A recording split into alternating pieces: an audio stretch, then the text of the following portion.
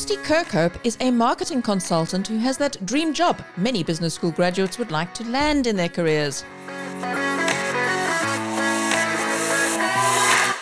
She is a digital marketing specialist with a diverse role that straddles customer relationship management, paid marketing, copywriting, and digital marketing strategy. Welcome to today's episode of the Edinburgh Napier Marketing Network podcast. I'm Alessandro Ferri. And I'm Jackie Hadland.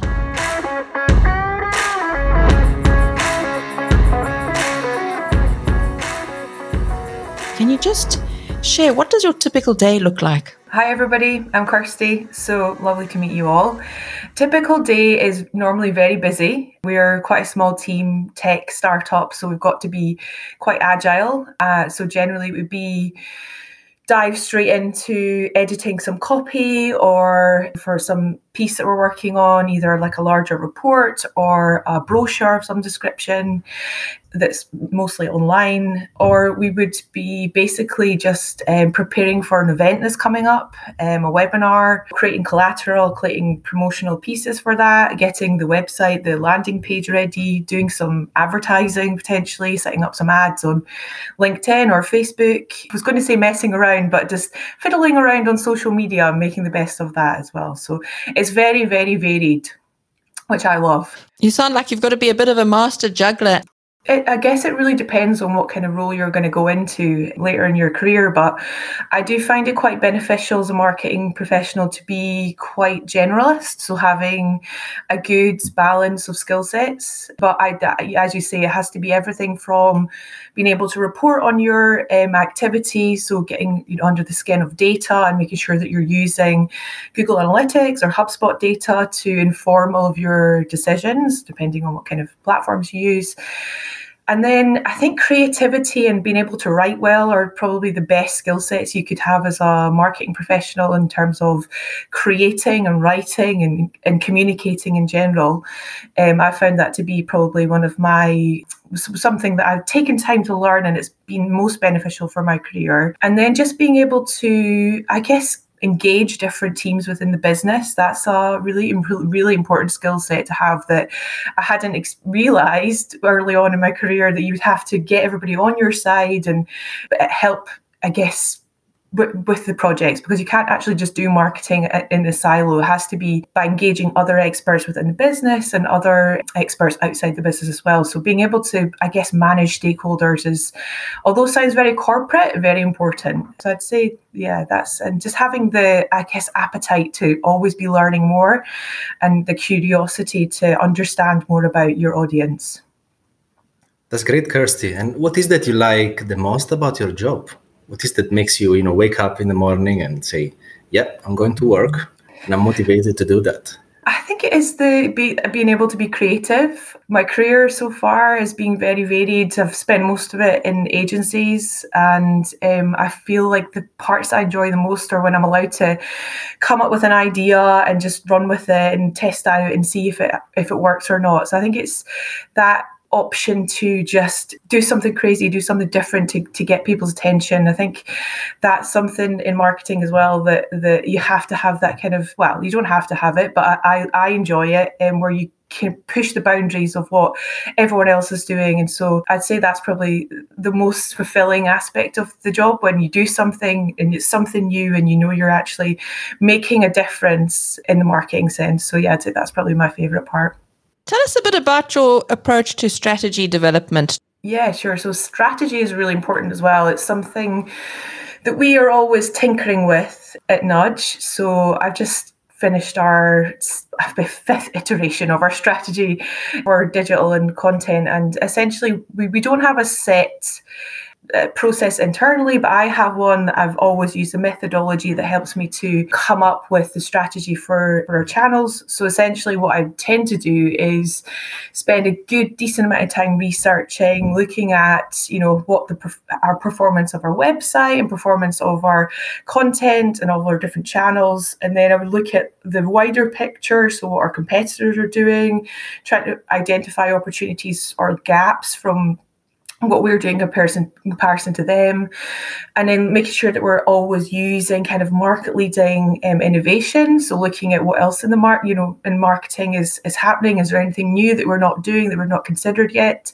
And I basically take it all together and put it into one big meaty document that then we need to, I guess, translate into something that makes sense and that is prioritized into, I guess, milestones throughout the year. So and each milestone we would then iterate on that strategy and make sure that the plan is using the insight from what we've learned from that first, say, quarter, and then kind of evolve it as we go. So I guess the methodology is just ensuring that we're using research, engaging our senior management so that they're a part of it and they can give their insight and their expertise, and then coming up with a bit of a plan and getting the whole team involved and making sure that everybody knows what ownership they have for the plan, and then just making sure that, as I say, we're using data continually to inform the strategy and that we have it in a place that works for everybody. So, for example, we'll have like a written document that's a strategy, and then we'll place it in like a Trello board or even just an Excel doc that's a bit of a project plan that we can all feed into. Hopefully that makes sense. It's quite a lengthy one, but yeah, strategy is crucial to keep everybody focused. What kind of advice would you give to a student entering the marketing industry? A lot of our audience, may be actually students and they're thinking about applying for a job now. Yeah, so I think for me, getting in there and getting work experience as soon as possible is 100% the best thing you can do. I was a bit of a slow starter in my career. I didn't initially know that marketing was my calling until I started.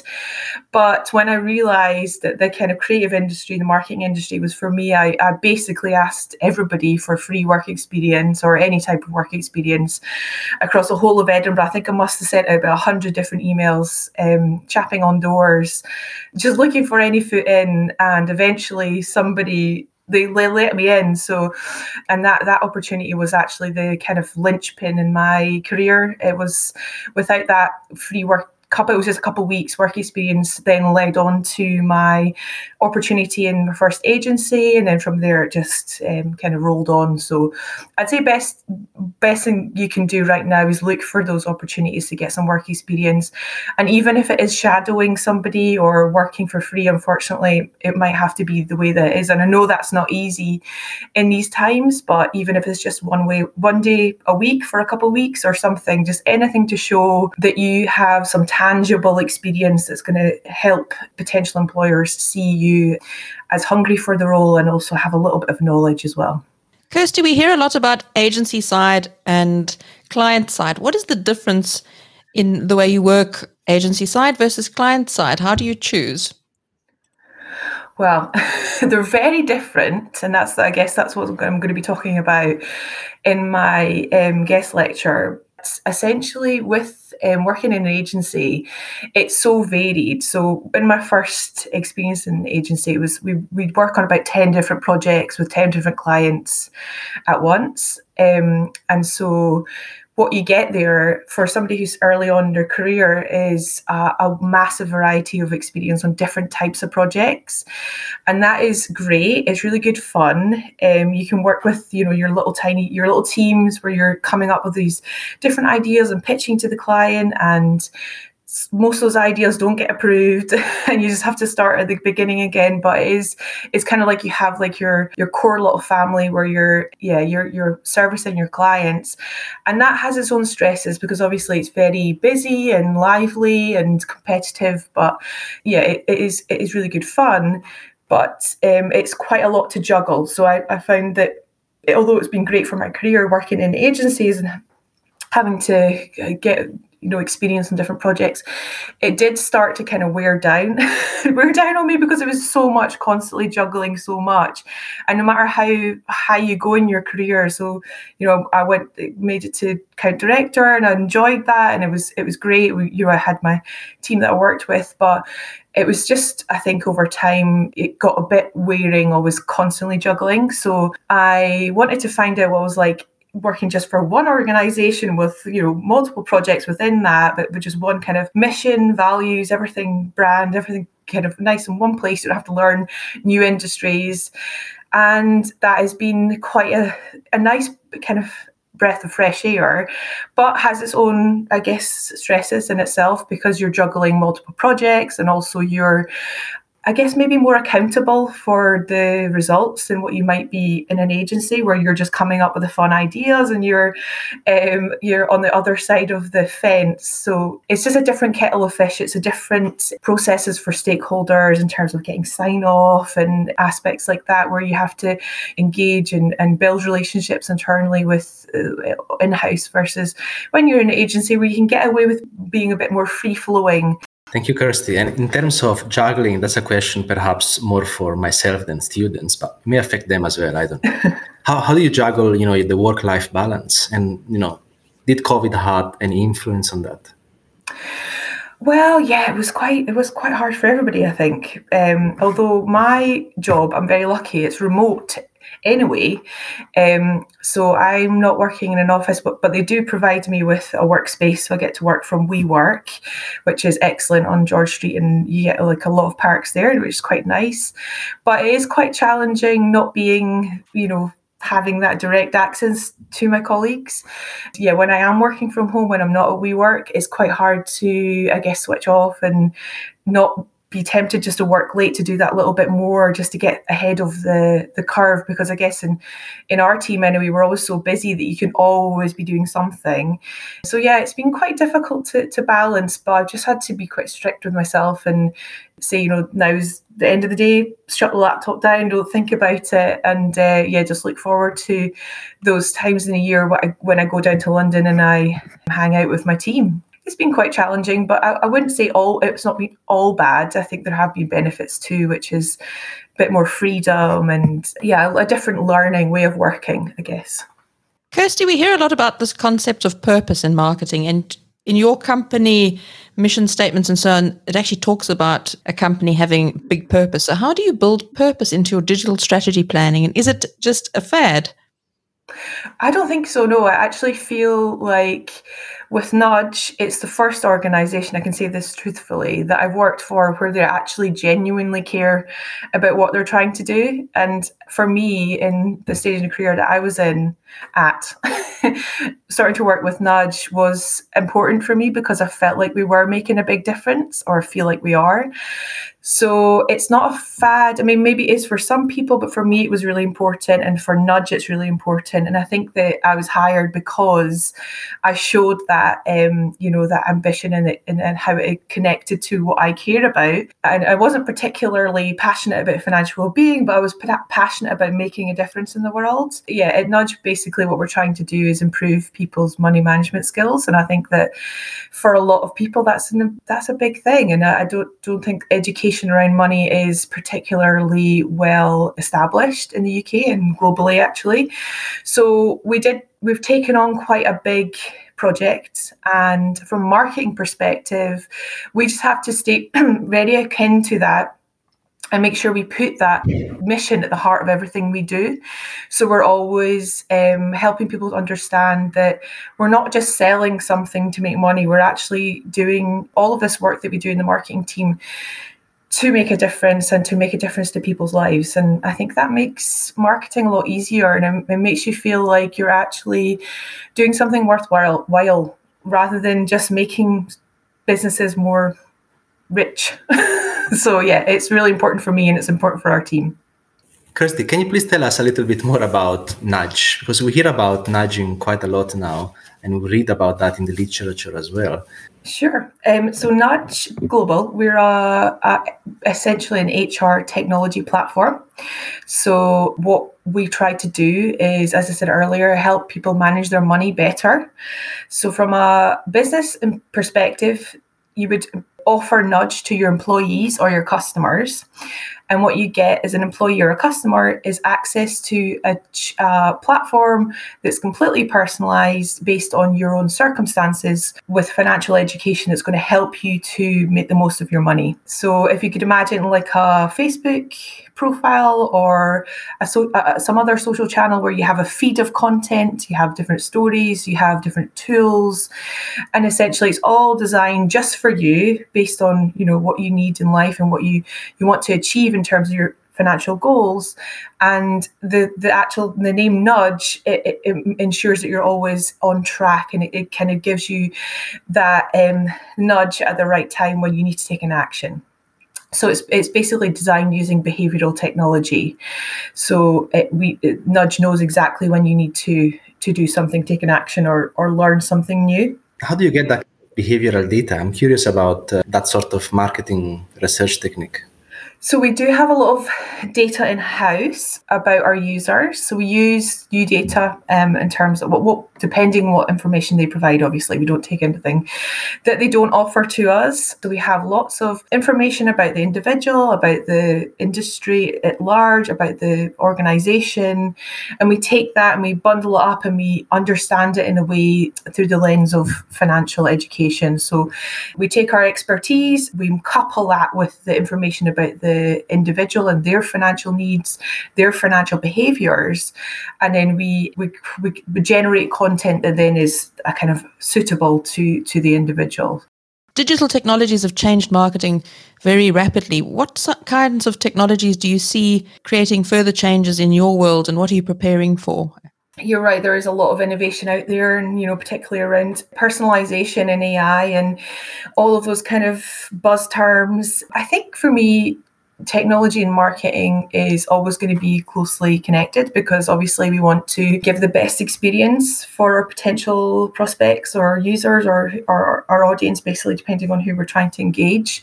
So I do see it as important to keep abreast of those innovations. But I think for me, just ensuring that we're using the right tools to help enable us understand more about the type of activity that we're doing. So we're always, for example, we just purchased a new content tool, which is going to help us to create more personalized experiences for prospects. And also it's going to, I guess, level up our content experience as well. Yeah, I think it's a difficult one to answer because you never really know what's going to be around the corner. But I think from a marketing perspective, if you're just ensuring that you're always reading up on the latest, then you're going to be aware of what's happening in the industry and ensuring that you're always testing these things out, because sometimes there's quite a lot of buzz and noise in marketing for ensuring that you're always using this tool or that tool or doing this type of tactic. But I think as long as you're knowledgeable in your area of specialism and you keep abreast of the latest technology, then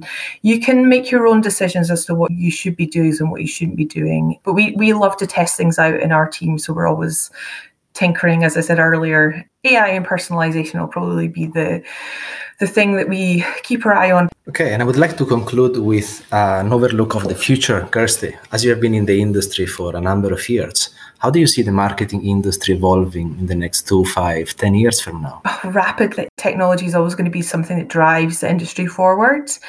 But I mean, in saying that, my time in marketing, the core aspect of marketing for me is quality. So no matter how things evolve and what new technology there is out there, it's about really being quite strict on ourselves about the quality of what we're writing and how we're communicating. It sounds quite rudimentary, but I don't think it should be something that's forgotten. So throughout my whole career, as I said at the start, it's always been about quality. Social media is, for me, I don't want to say a necessary evil, but I kind of feel like that is sometimes. It is a channel that we use, or channels that we use to support our strategy, but it is very time consuming. This is where quality really comes into play. It's a public facing platform. You can't afford to really make mistakes there.